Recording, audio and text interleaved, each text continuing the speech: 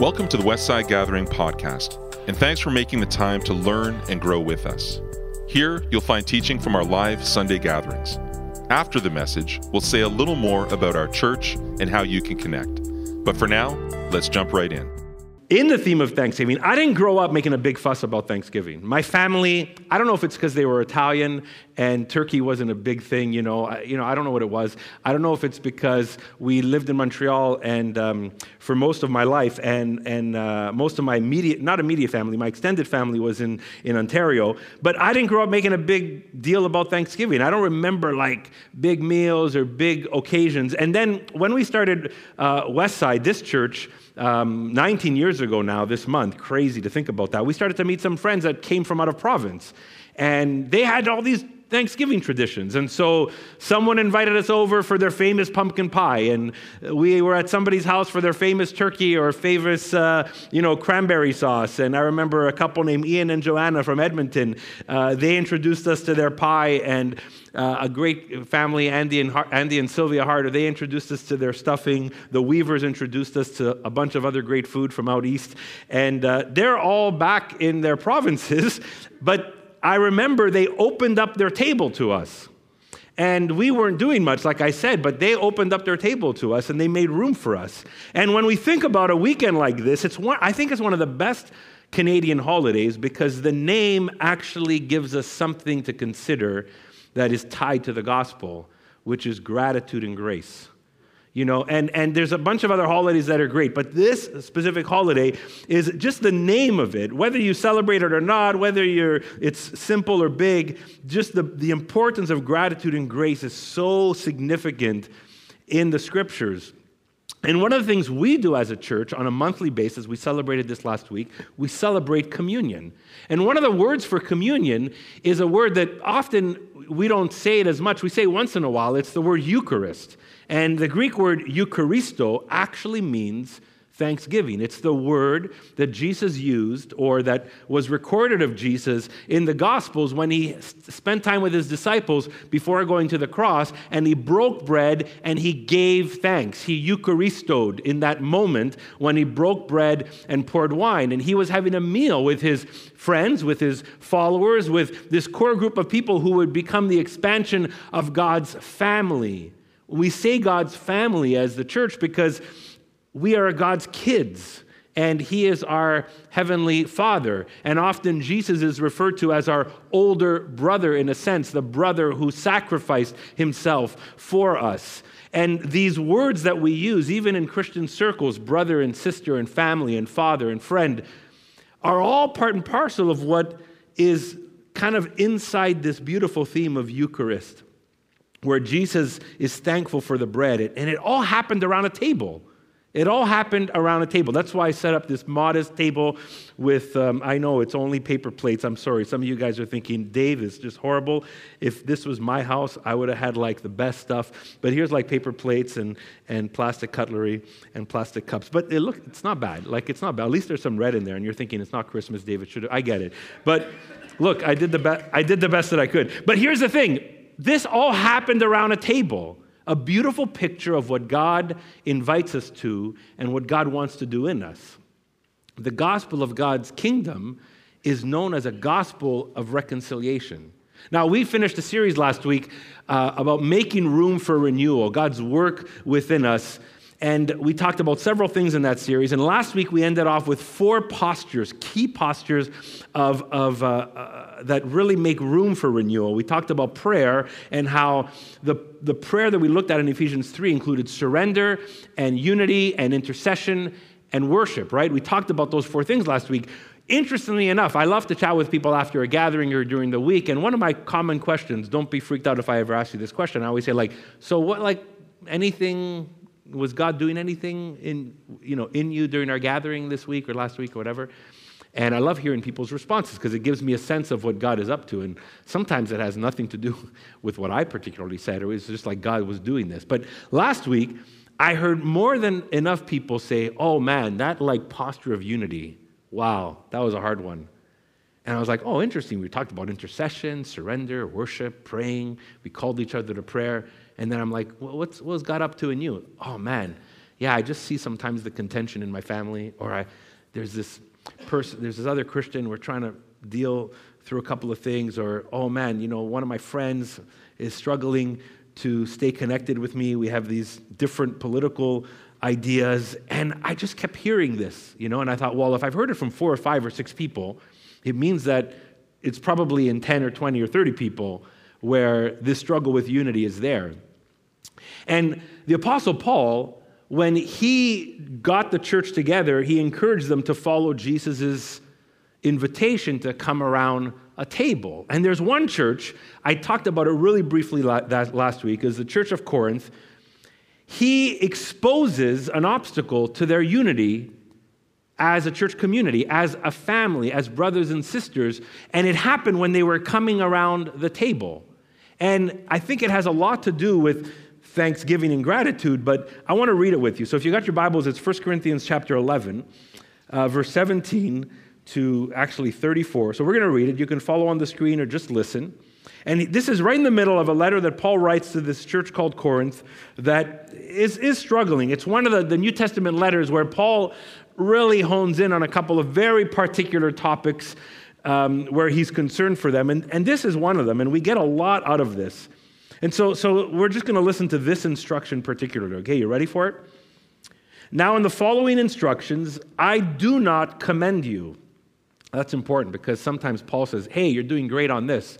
Love your faith and hope. I love your love. I love this. Here he says, I do not commend you. Because when you come together, it's not for the better, but for the worse. For, to begin with, when you come together as a church, I hear that there are divisions among you. And to some extent, I believe it. Indeed, there have to be factions among you, for only so will it become clear who among you are genuine. That's probably a sarcastic statement, but there could be some truth to that. When you come together, it is not really to eat the Lord's Supper, for when the time comes to eat, each of you goes ahead with your own supper, and one goes hungry and another becomes drunk. What? Do you not have homes to eat and drink in? Or do you show contempt for the church of God and humiliate those who have nothing? What should I say to you? Should I commend you? In this matter, I do not commend you. Twice Paul says this. For I received from the Lord what I also handed on to you, that the Lord Jesus on the night when he was betrayed took a loaf of bread, and when he had given thanks, when he Eucharistoed, he broke it and said, this is my body that is for you. Do this in remembrance of me. In the same way, he took the cup also after supper, saying, this cup is the new covenant in my blood. Do this as often as you drink it in remembrance of me. For as often as you eat this bread and drink this cup, you proclaim the Lord's death until he comes. Whoever therefore eats the bread or drinks the cup of the Lord in an unworthy manner will be answerable for the body and the blood of the Lord. Examine yourselves, and only then eat of the bread and drink of the cup. For all who eat and drink without discerning the body, eat and drink judgment against themselves. For this reason, many of you who are weak and ill, and some have died. But if we judge ourselves, we will not be judged. But when we are judged by the Lord, we're disciplined so that we may not be condemned along with the world. So then, my brothers and sisters, when you come together to eat, wait for one another. If you're hungry, eat at home, so that when you come together, it will not be for your condemnation. And about other things, I will give instructions when I come. I wish we would have got a chance to hear those other instructions. Who knows what they were all about, besides what was in this letter. God, as we just open up this text, we just open our hearts to you. As Jonathan prayed, their church prayed for us this morning, we also pray for City Beautiful in Orlando as they're meeting and gathering and praying and singing and worshiping. May they know your presence today, God, in their gathering. Thank you for the fellowship and community we have around the world with other believers. We surrender this moment to you. Amen. Hey, right here, really simply, we see the church's theology and the church's practice around the table. The church's theology is the bread and wine, the body and blood of Christ, the presence of Jesus that we believe is active when we break bread and pour wine together, the proclamation of the good news of Jesus' death. That's why we call it Good Friday. And this all is part of the theology of the bread and wine. But there's a practice that was active in the early church. It was around the table. It was around tables. It was unlike our symbolic bread and wine. We take a little piece of bread or have a little cup of juice because we're gathering in large numbers. We don't have big tables around. But in the early church, it was more the symbolic. It was around a table. And the symbol is good. But the table is where the church practiced this. It was rooted in Jesus' Last Supper. It was the breaking of bread post his resurrection with the people on the way to Emmaus, with the disciples on the beach, and then the early church gathering together in homes and beyond and breaking bread and having meals together. This letter is a picture. We get this picture. We're so grateful that Paul addressed this, because if he wouldn't have addressed it, we wouldn't have seen the significance of how much they practiced this. It was a common practice of the church. It was common, very normal for them to get around a table for a meal. And at some point when they were around the table, someone would break bread. Maybe the elder would break bread and pour wine, and they would pause to talk about and affirm Christ's body and blood, and maybe they'd pause to pray in the middle of that meal. And it usually happened in someone's home, big enough, with maybe a big enough space. Maybe some of you guys have a big enough space in your home for 20 or 30 people around couches or cushions or chairs or blankets and tables or sofas, and the church just gathering around like that. And it was this unity and reconciliation and community that was at work as they were around the table, the fruit of the gospel, where diverse backgrounds, ethnicities, wealth status, gender, slave, master, free, Jew and Greek, all together. See, this is something important. I want us to catch this. The table is where the church gathered most. There was large gatherings where possible. We see it in the book of Acts. We see it in church history. But the table, at least in those early years, was where the church gathered most. It's where they celebrated Jesus. It's where they embodied the gospel. They didn't just think of the gospel. They didn't just recite the gospel. They embodied the gospel. It was grace and reconciliation and healing. And love was caught, not just taught. They didn't go to a gathering and just say, love one another, love one another, love one another. They went to a gathering and said, oh my gosh, I'm so different from you. How am I going to love you? Oh, this is different. How are we going to work this out? I heard a podcast of two Catholic people, actually, two Catholic thinkers and scholars talking about a very popular YouTuber that people are claiming has become a Christian. And I loved what they said. They said, you know what? When we'll know when he's become a Christian, when he's sitting beside someone in church and the Eucharist passes and he struggles because he struggles with them and he has to figure out how to love them. I'm like, yeah, I like that. That's a good framework. But here's the thing. As much as the table is where we celebrate this and love is caught, it's also a place for Paul in that setting that revealed their lack of unity, that revealed an obstacle to the reconciling work of the gospel. Did you catch some of Paul's words? I do not commend you. Twice he says that. When you come together, it's for the worse. Oh my gosh. Imagine it's like, hey, when we come together for Sunday, it's not for good, it's for the worst. The horrible stuff happens here. Then he says, I hear there are divisions among you. And here was the problem for this church particularly. This church particularly, there was a dividing line that was very noticeable, at least what he says here. Like he says, later I'm going to share other things, so maybe there's other stuff. But right here, he's addressing the dividing line between the rich and the poor around the table, in that house, in that gathering. And he says specifically, each of you goes ahead with your own supper, and one goes hungry, and another becomes drunk. What he's saying is, the wealthy among them have brought food, and they jump in and start eating while those who brought less are waiting around. The wealthy came with some food, and they were hungry, so they ate, and those who were also hungry but didn't bring food or didn't have as much were waiting around. Imagine a potluck. We want to throw a potluck in a few weeks from now towards the end of the month. Imagine a potluck, and someone who has greater capacity says, you know what, man, I'm going to bring some smoked meat Pete's here. I'm going to have it, whatever. We have these tables, and all of a sudden, that person and their family and maybe a few friends are they're all hovering around smoked meat Pete. They didn't put it at the common table. They just kept it for themselves. And then someone walks by and like, oh my gosh, it smells so good. I wish I could have a little bit of that. But they've just kept it for themselves. They've bought it and purchased it and secured it and said, we're going to have this.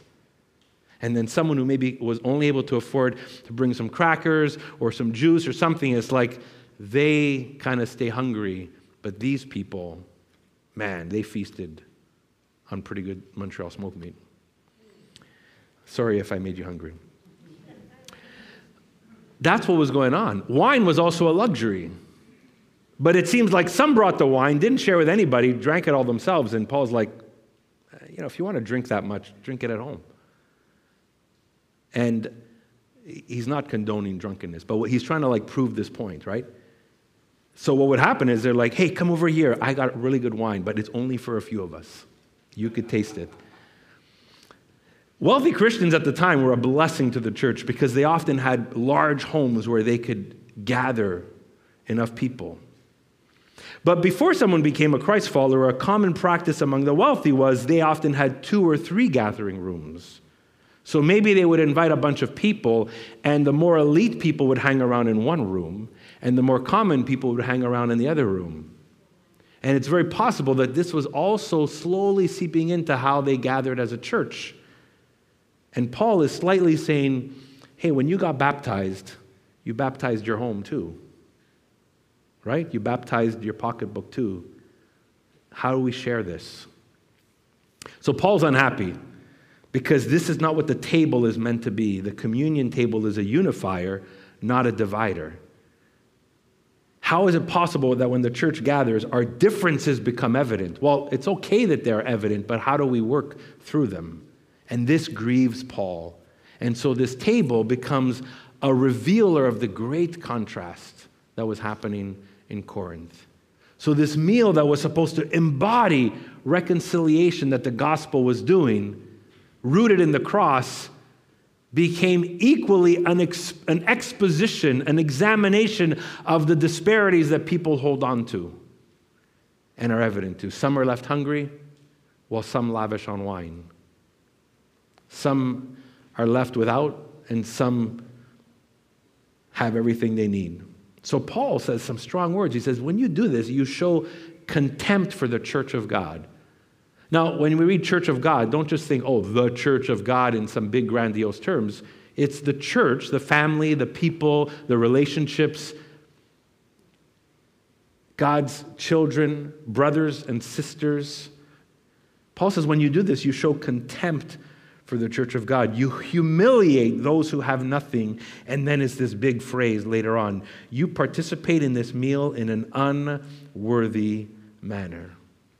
You come and we're here and we're sharing this food, but when we break bread and when we pour wine, because you have come in this way, because you have already divided in how you've set things up and how you've hoarded for yourself and how you've left people hungry, but you lavish on wine, because you've done that, you're breaking this bread in an unworthy manner. This is not what this table is supposed to represent. And so to practice table fellowship with intentional divisions was contradictory to the gospel of reconciliation. That's why Paul says when you do that, you bring judgment upon yourself. So for this church, for Corinth, it was a rich and poor issue that he was dealing with. And so we're not here to blame wealthy people or not, or talk about just this disparity. But here's my question to you and me. What other dividing lines are there among us? What other dividing lines are in your life with people? What other dividing lines are very clear between you and another Christian? Between you and another person? That's important to ask, because I think that just as much as this was an issue that led people to break bread in an unworthy manner, the other dividing lines, even if it wasn't about money, maybe it was about race, maybe it was about social status, maybe it was about culture, maybe it was about something else, all of a sudden that also leads us to break bread in an unworthy manner. So my question to us is, what other dividing lines exist? And I'm not going to be Paul to you today. I'm not going to say, this is... I'll write a letter this week or something. Just joking. 3 Corinthians, maybe. But that's important. We've got to ask that question. What other dividing lines exist within us? That's something you need to think about and let the Lord work in you. Because here's the beautiful opportunity with this table. We are called to the table. We're called to this. We're called to share this. We're called to allow this picture to help us see what an embodied gospel looks like in our everyday relationships within the church, and also how that overflows outside the church to a certain degree. We're called to something at the table. So here's my encouragement to you, because if a few of us, and maybe more of us, were feeling the pinch about growing in unity and making room for God to work among us, then we should take it seriously and say, Lord, work, show, expose, teach me, help me, reveal this in me so I can respond. So here's the first thing. I think the first thing is it starts here. Once a month. When do we take communion here? Which Sunday?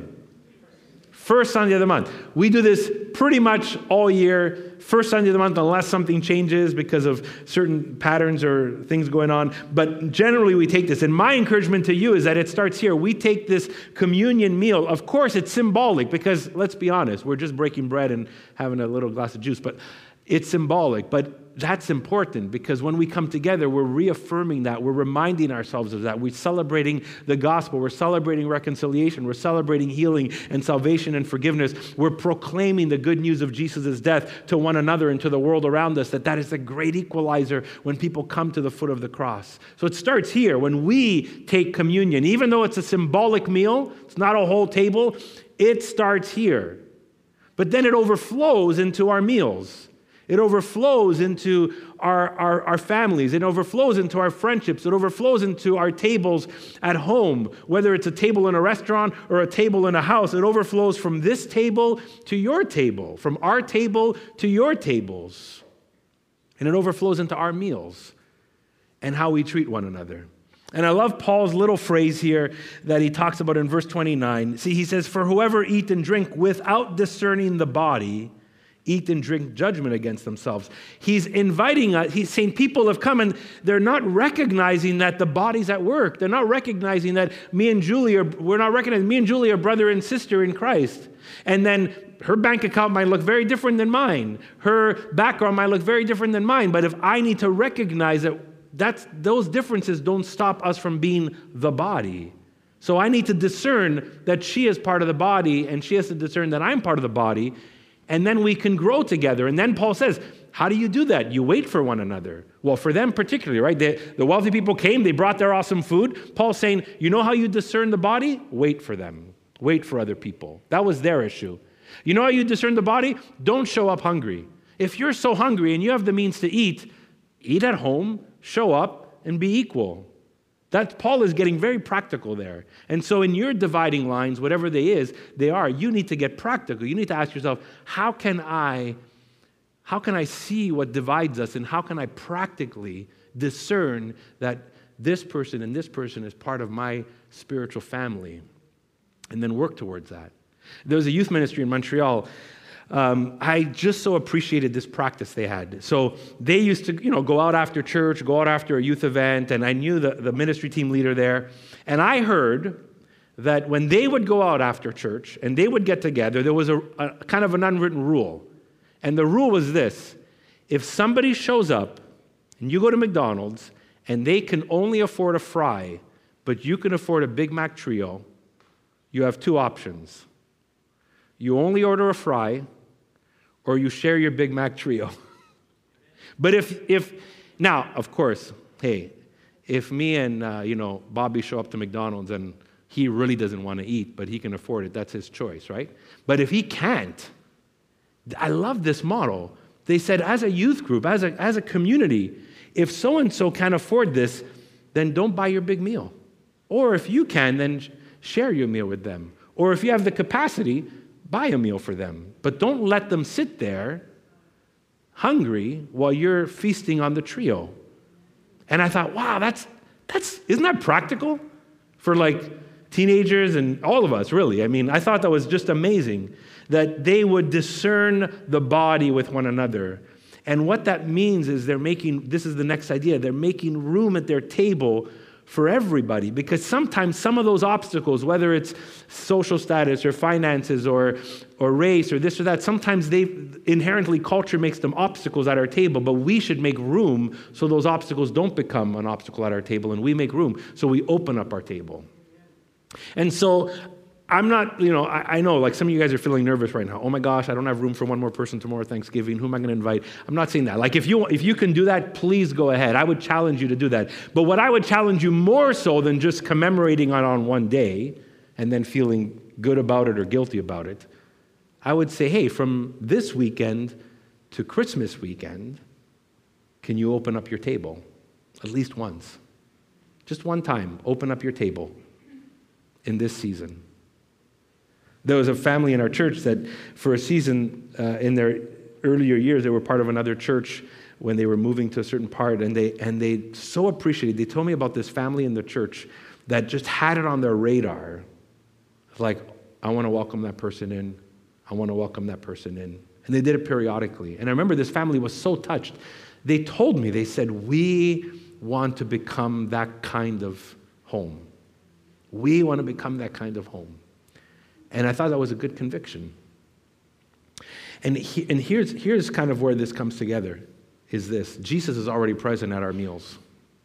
When we take communion, Jesus is present here. When you break bread at home, Jesus is present. When we intentionally break bread, when we intentionally allow that moment. Last night, because I was thinking about this, last night we were about to eat, and there was one or two people over, and when we were praying, I just it just reminded me, like, yeah, Jesus, you're here, like you're present, and that became part of our prayer too, like remind us that you're present. And here's the thing, if this is my table, and you're sitting over here, what this means is that I need to understand that Jesus is sitting over here, right? And so if Jesus is sitting over here, and you're sitting over here, and I'm sitting over here, then we're family, right? He's our Savior, our Lord, our King, but also, in a sense, we are a child of God. If Christ is present at the table, so is his body. And if Christ is always present, when we break bread here, or when we break bread at home, or when we open up our tables, if he's present, that means everybody around the table, we need to welcome them, right? And so that's an important piece in our minds when we think about our breaking bread, when we think about our homes, when we think about making space in our lives. If Jesus is present, we must make room for not just Jesus, for his body, for his people. I'm going to invite the team to come back as we close this morning, just briefly. And so here's my 3 or 4 asks. Make monthly communion a staple in your calendar. If you're watching online today and you're like, I don't know, you're like, hey, I've fallen into a pattern with the pandemic. I come to church on a Sunday, periodically. I would say at the very least, and I'm talking to the online crowd, but anybody here, make the first Sunday of the month a must. Why? Because this is where we come together and break bread and pour wine. Amen? That's what we do. And I would say, of course, we gather every week. And of course, this practice is important every week as we worship and learn and grow and connect. But when we break bread, when we practice what Jesus asked us to practice, what the early church practiced, what the table represents in 1 Corinthians 11 and throughout church history, let's make the monthly time together a practice. And maybe that might be the best time to say, that Sunday of the month, I'm going to make room for someone else in the afternoon because I'm going to extend the meal. I'm going to extend the symbolism of this meal to my afternoon. I loved last week that our young adults went to Fairview Food Court on Communion Sunday. We extended the meal. Sure, some ate junky food that day, but the point is this, it's like the meal was extended, communion was extended. So make monthly communion a staple. Join our potluck later this month. And if you bring smoked meat, share with everybody. If you bring crackers, share it with everybody. But like when these potlucks come back and as they come back periodically, just think about it. Say, you know what, I'm gonna try and work my schedule around to be present there and to be a collaborator there. And then I already said this, could you extend your table at least once between now and Christmas? I don't want to frazzle anybody. Oh my goodness, no, between now and Christmas. I know not everybody's like the kind of home kitchen cook type of person. That's okay, It could be like chips and water. It could be, let's go meet at Second Cup and hang out there. But can you extend your table, whatever that looks like, once between now and the end of the year? And then lastly, will you let the Holy Spirit expose any dividing lines among us? If we're going to make room for renewal, let's let the Holy Spirit expose any dividing lines among us and then equip us to embody the table. Equip us to embody the table.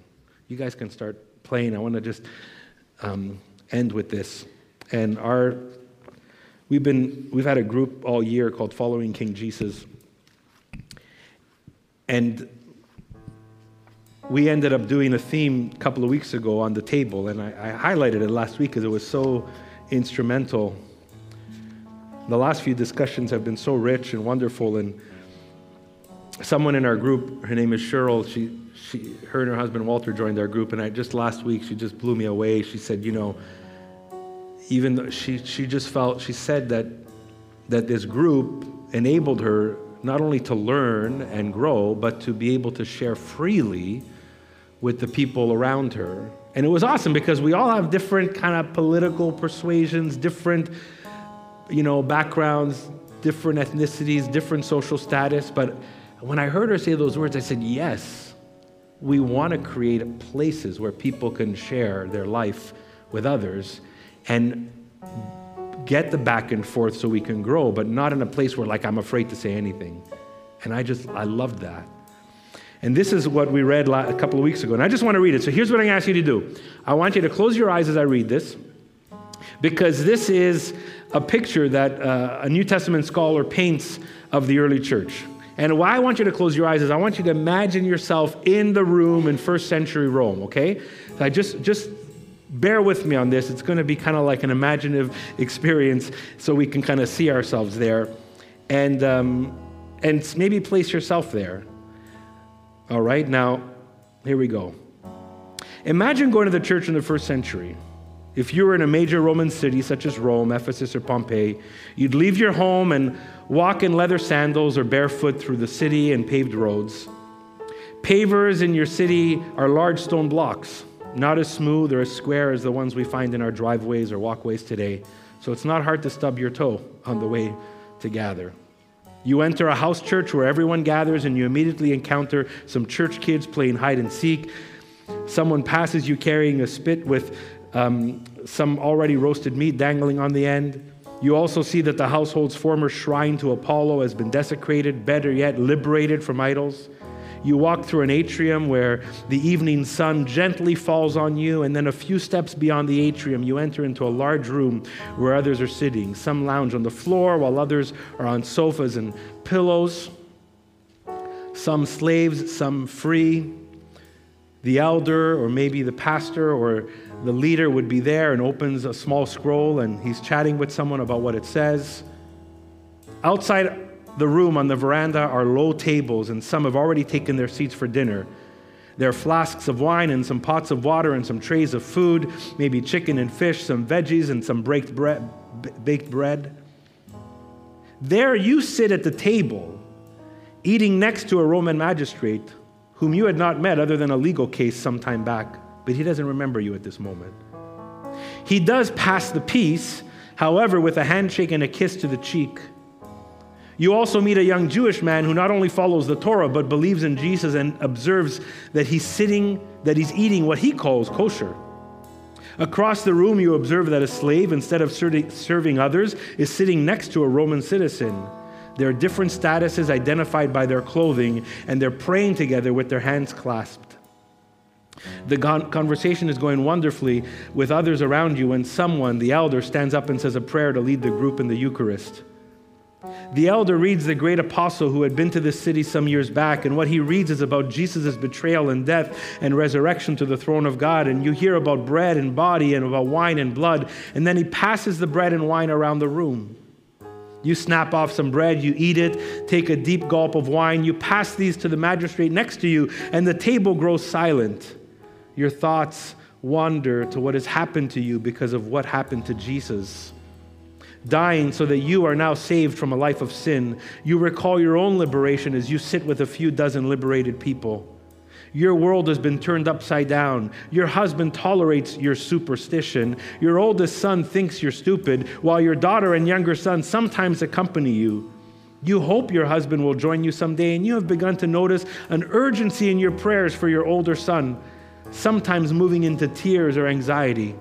He's become far too Roman in his ways, and you know Roman ways lead to slavery to sin and grasping for status and uninhibited sexual expression. And the elder speaks about the cup and announces it is God's love and grace and yes for everyone. And he reports a sad story he heard about a church in Greece, you think it might be Corinth, where some of the wealthier followers of Jesus were eating before the poorer ones arrived. And the elder makes it clear that Roman ways stop at the door. And that everyone, men and women, slaves and free, Jews and Greeks, and rich and poor, are all one in Christ. And the elder says this Passover meal cup is a cup of thanksgiving, Eucharistia. And that by drinking from that cup, each person is participating in the death of Jesus, the Jewish Messiah who can liberate the Romans. And you realize how personal this is to you. He then says that eating the bread means that you have just partaken in the body of Jesus gave for you. The body that made you all one, whether you were Jewish or Roman, man or woman, slave or Roman citizen. The elder then warns about dancing with the demons by engaging in worship in the Roman shrines. Your husband still keeps one near the front door. And previously, the elder spoke with you about the host's conversation, how he tore down and destroyed the shrine to Apollo in his home. But he urges you to be very careful about eating food offers to idols because the host was still struggling with this commitment to Jesus as the one true Lord. And as the sun is fading over the Italian countryside, you prayed for God's good hand of grace to fall on your family as it happened to fall on you. Throughout the evening, the elder has connected the whole life of the Eucharist because the church begins at the table. What you experience in the villa is an amazing fellowship, a new kind of family.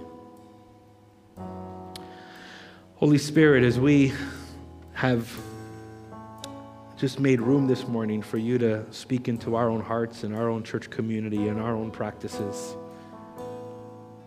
may we make one step at least forward to being your people, to participating at your table, to making room at your table, to making room for others. May we recognize the presence of Jesus when we do. May we see the people we lock eyes with as people who matter to you. And may they matter to us. May our tables become larger. May our grace become evident.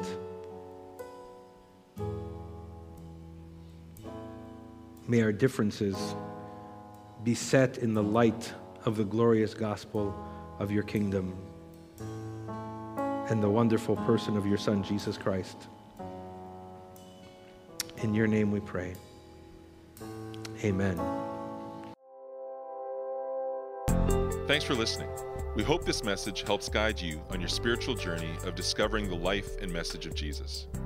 We update this podcast weekly, so why not hit subscribe and journey with us? Who are we? Westside Gathering is a local church in the West Island of Montreal.